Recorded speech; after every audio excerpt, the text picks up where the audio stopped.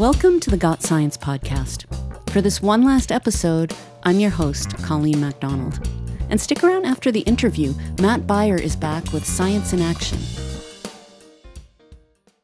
Well, the day has arrived. This is my last episode as host of the Union of Concerned Scientists podcast. As I mentioned in the episode before this, I'm stepping down to spend more time with my turtle friends, rescuing and helping to rehabilitate stranded migrating turtles. From now on, you'll be in the very capable hands of our newest podcast host and science ambassador, Jess Phoenix. I'm going to introduce Jess in just a moment, and you'll get to hear from her about her legitimately thrilling background as a volcanologist and extremely curious adventurer, and the ideas she has for our show going forward. But first, a note of gratitude.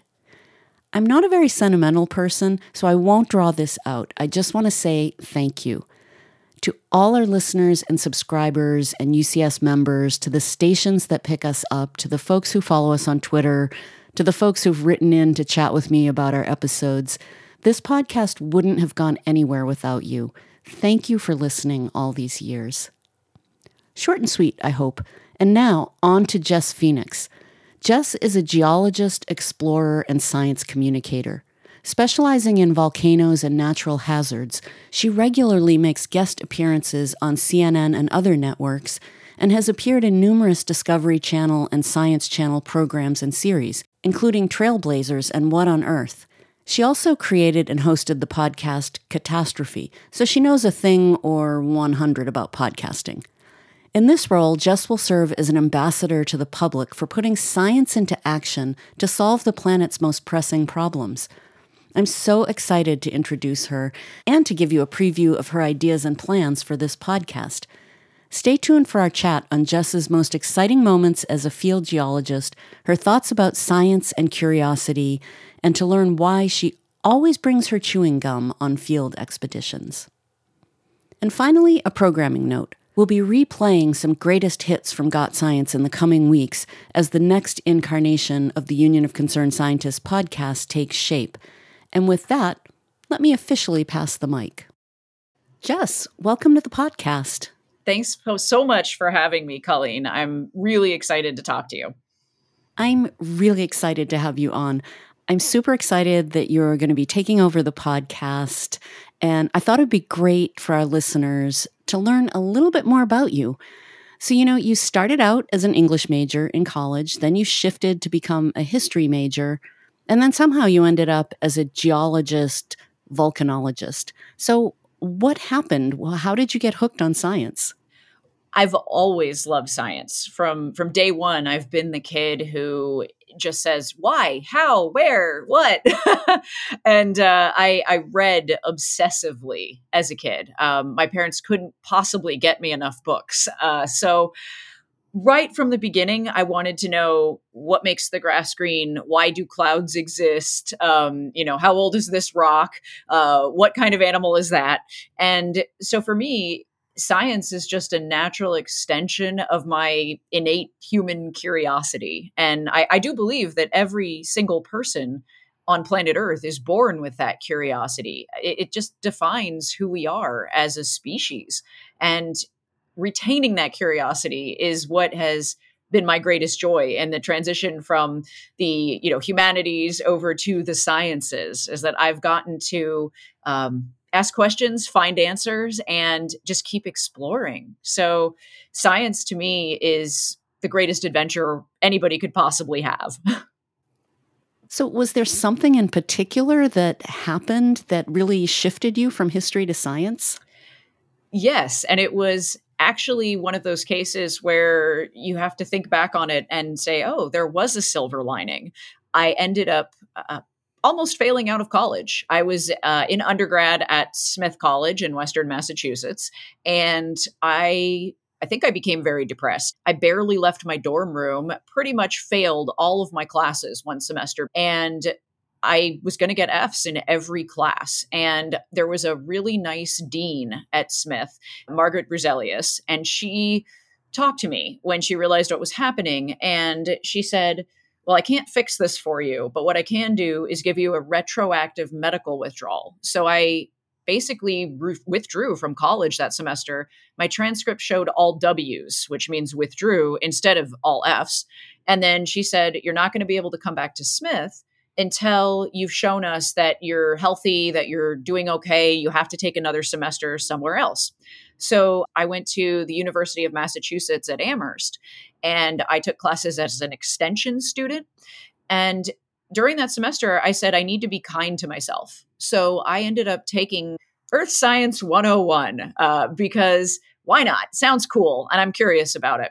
And the class was once a week, 4 hours for the class session. It was from 6 p.m. to 10 p.m. on UMass's campus. And the professor was a very sweet man named Peter Panish. And he was a very dry lecturer, but the topics were so fascinating, so amazing that, I mean, I fell in love after the first lecture because the questions I had always asked, like, why are mountains where they are?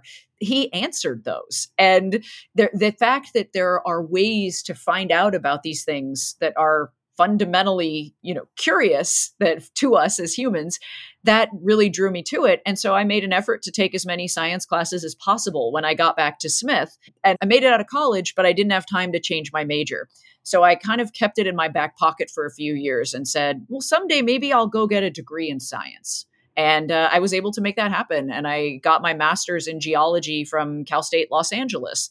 Well, it sounds like your parents probably wished he'd been your babysitter when you were a kid asking all those questions. Oh my goodness, yes.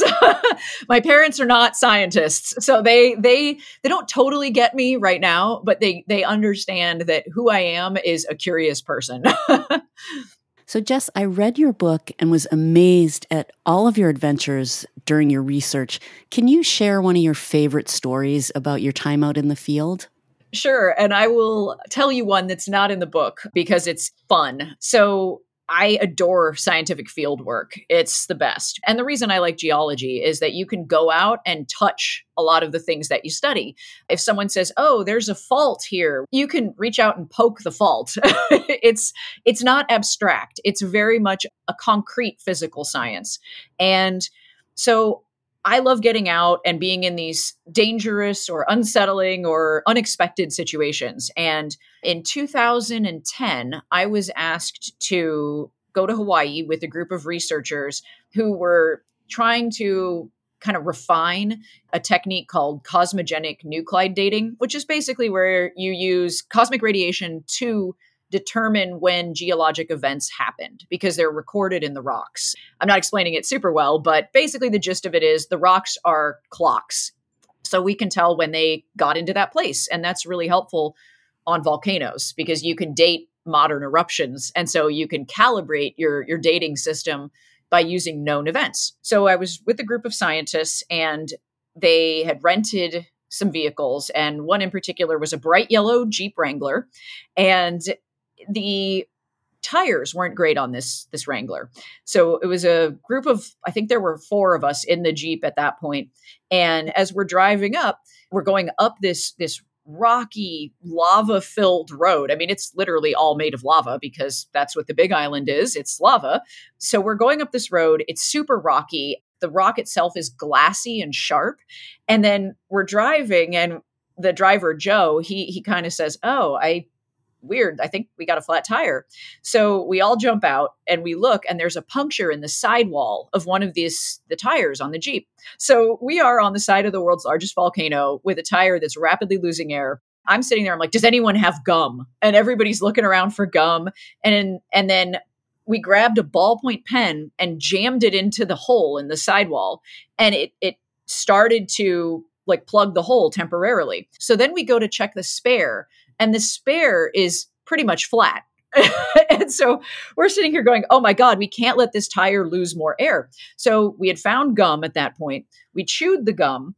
We pulled the pen out of the hole, shoved the gum over the hole, and then duct taped it in place. So we put a patch on a tire on the side of the world's largest volcano with bubble gum, a ballpoint pen, and duct tape. So it's a little bit of, scientific inquiry and a lot of MacGyver when you're out in the field. Yeah, exactly. I was just thinking this is total MacGyver stuff here. Like, what can you do with a paperclip and Who knew chewing gum would be so important? Yes, I always have some in the field now. There's a few things that I have to take with me. Gum is one of them, and duct tape, of course, a good knife and a rock hammer, as well as some gloves. Like, I won't go in the field without those things. Right. So switching gears, you've done so many things. So you founded an organization that helps young scientists gain field experience. Why was that so important to you? One of the big things I noticed as a young scientist, as I was moving my way through the world of academia, is that, and I think a lot of this comes to the fact that I went to Cal State Los Angeles for grad school, and Cal State LA is a federally recognized minority serving institution, their term, not mine. So it's predominantly students of color and students from low income backgrounds. And the Cal State system is great. It does a really good job of making educational opportunities accessible. But even the Cal State LA geology field camp, I mean, there was a cost associated with it. Plus, if you have a student who has to work as well, I mean, not only are they taking time away from their job, but they're literally losing income to go and do these field expeditions that are a necessary part of becoming a scientist when you work in the field, like a lot of geologists do. So I also know that if you want to go to some field camps, it can cost you anywhere from $1,000 to $9,000. So it's not accessible. When I founded Blueprint Earth with my now husband, Carlos, the idea was, let's make hands-on scientific field research that spans disciplines. So we don't just do geology. We do biology, hydrology, atmospheric science, and ecology. And we've started doing a little bit of archaeology related work because there are some archaeological findings in the area where we do our research, which is California's Mojave Desert. We started this program and we made it no cost to the students. And we couldn't pay the students to come out, but we could offer them, if they could get some hiking boots and, a good attitude, we would basically take care of everything else. We provide transportation to the field locations. We can even lend students camping gear, and we give them instruction in how to camp safely and in scientific research field methods when they're out there. And they get to work across disciplines with scientists in other fields. That just sounds like such an amazing experience for students. I mean, I wish I had access to that in college. Who knows what I'd be doing right now? Well, you're not exactly boring these days. The sea turtle thing is pretty awesome. Yeah, it's true. A lot of what you're saying resonates with me. I really enjoy the hands-on aspect of working with sea turtle rescue. And, there's a bit of MacGyver to that as well. We're constantly constructing things and trying to figure out, for example, this turtle can't lift its head, but we want it swimming. So how can we create something that will enable it to keep its nares above the water, but also swim? So we're constantly constructing things. And that's what I tell people that is really the heart of science. It's creative problem solving. We'll be back in a minute with the second half of our interview. Got Science is brought to you by the Union of Concerned Scientists. More at gotsciencepodcast.org. Now let's get back to our interview. You've traveled all over the world, and what are some of the key lessons that you've learned when you're traveling to different cultures and studying volcanoes in non-English speaking countries? What are some of the lessons that you've learned? Well, it's really important to me to respect the local traditions and the local scientists, because you cannot beat local expertise. There's no scenario where you need to have a white American scientist parachute in to save the day, because if a local agency asks for collaboration help, fine. But just to assume that, because we speak English, because we have the educational traditions in our country that we know better than anybody else around the world is so presumptuous. So for me, I really want to work with people who are on the ground. And that doesn't just mean the scientists. It means local people as well, because a lot of indigenous traditional knowledge is actually very helpful in understanding current phenomena. So I really like to do background research on not just the geologic setting, if I'm doing something geology related, but also the traditions. I go out of my way to ask what the names of, say, volcanoes mean to the local people. What does it mean in the local language? And sometimes it gives you interesting insight. There's a volcano I worked on in Ecuador called El Reventador, which means the erupter.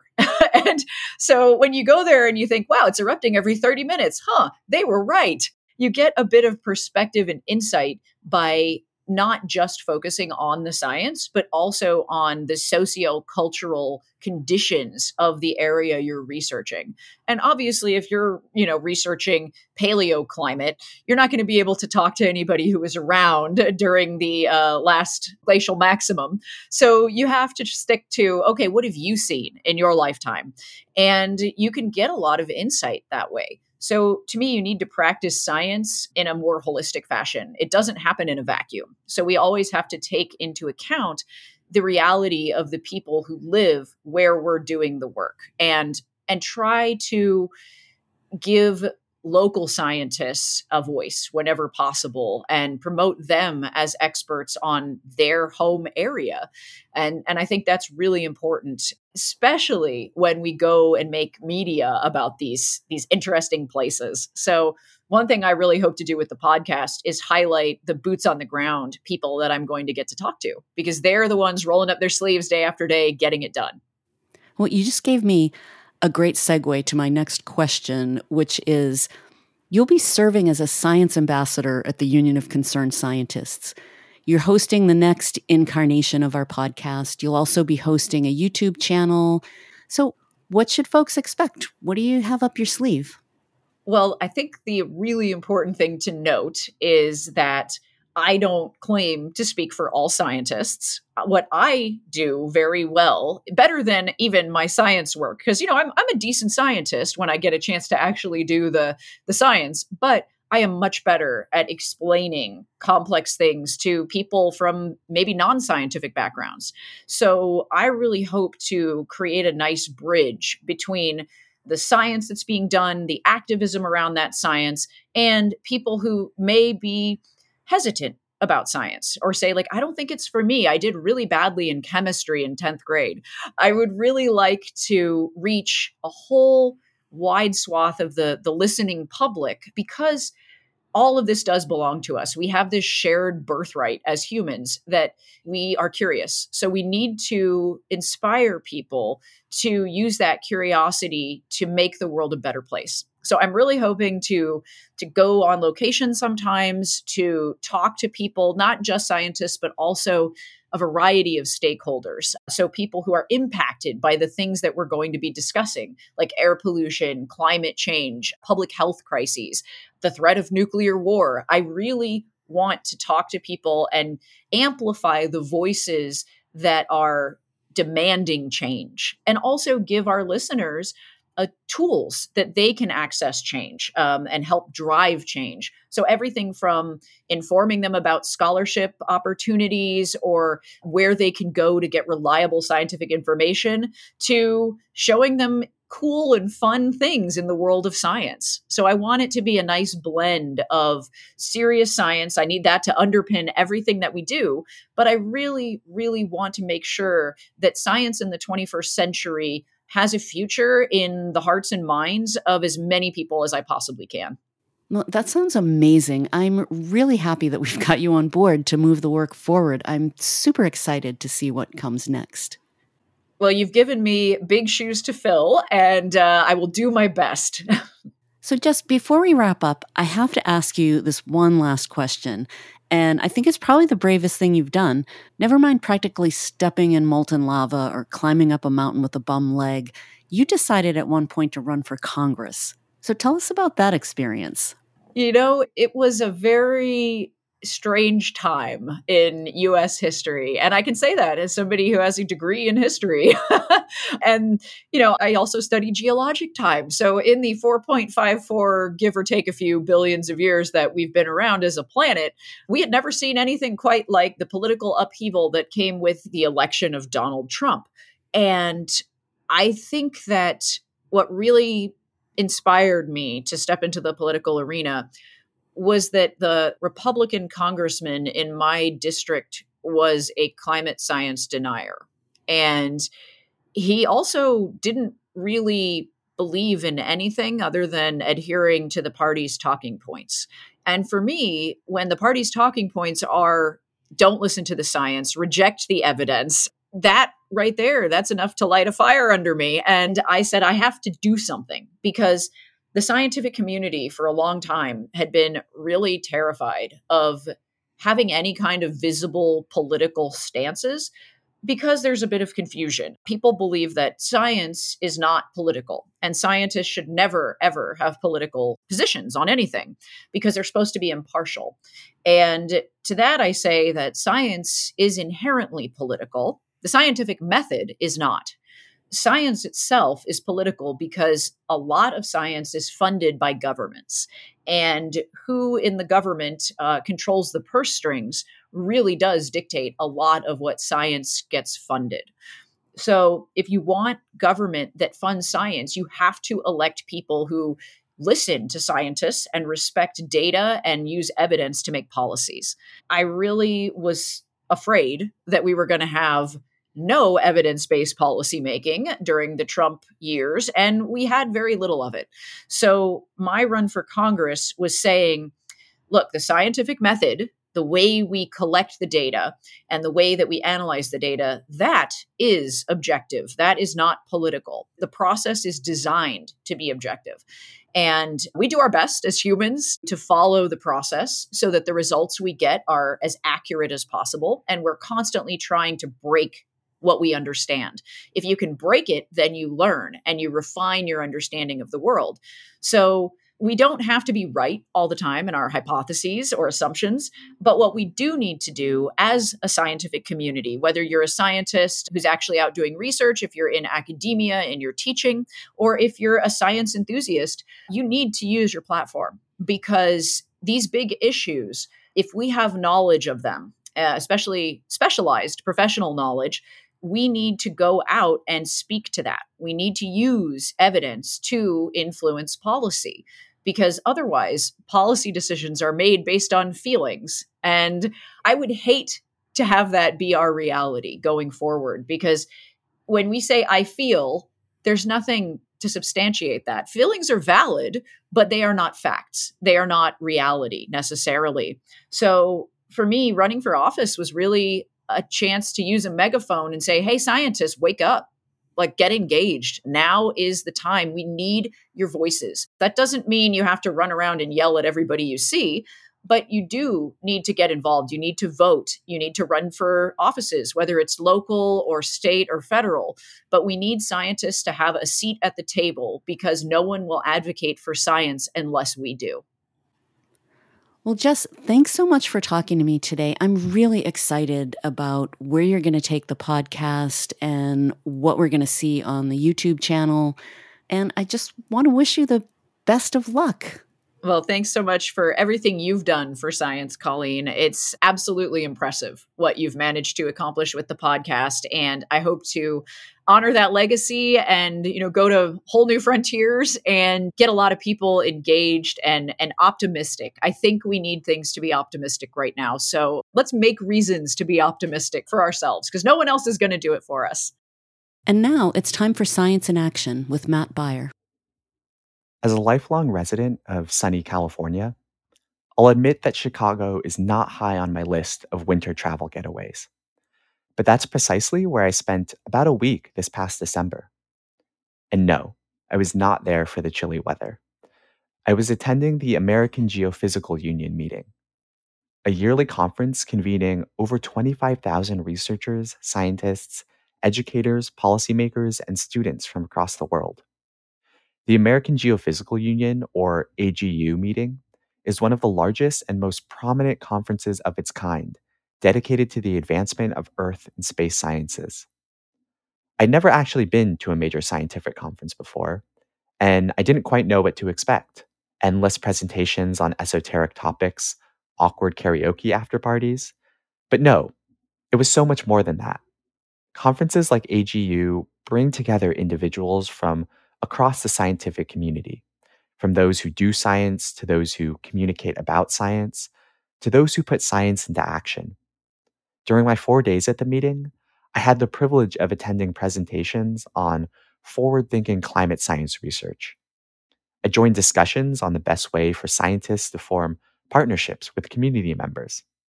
I spoke with dozens of scientists and researchers who visited the UCS exhibit hall booth about their work and how they could get more involved in science advocacy. I even visited an exhibition on the intersections of climate action and art.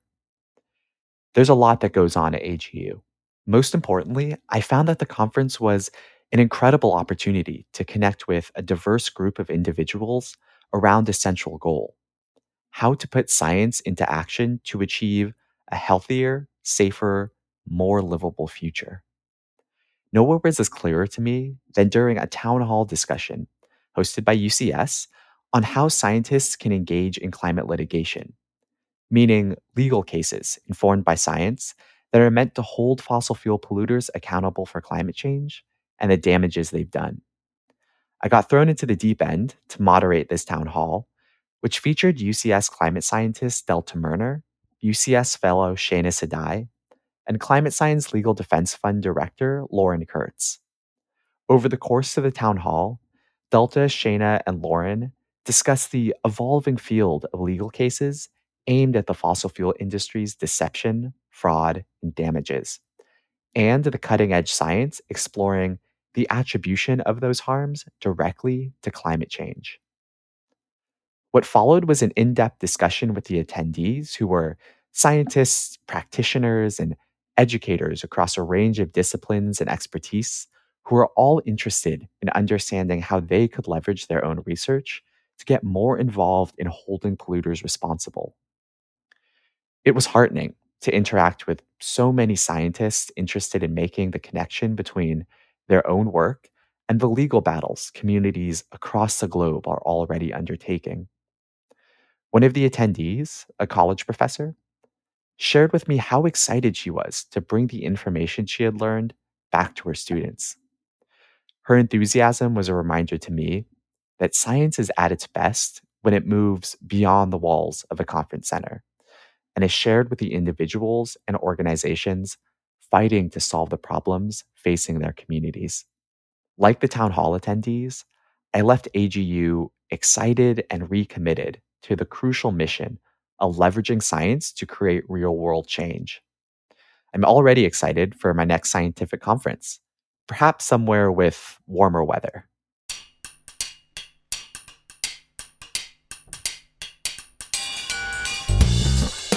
Well, that's it for this episode of the Got Science podcast. Special thanks to Jess Phoenix and a big welcome. Science in Action was brought to you by Matt Beyer. Editing by Colleen MacDonald and Omari Spears. Additional editing and music by Brian Middleton. Research and writing by Pamela Worth. Our executive producer is Rich Hayes, and I'm your host, Colleen MacDonald. It's been a great journey. Thank you. This is Jess Phoenix again, and I just want to say thanks to Colleen for everything you've done for science advocacy over the years. I'm really excited to follow in your footsteps and see where we'll go.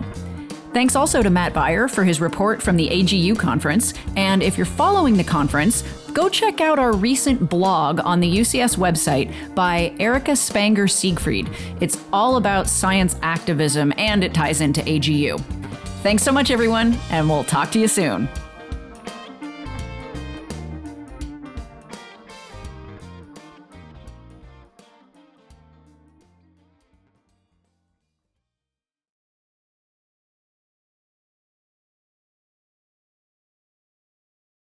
Thanks, Colleen.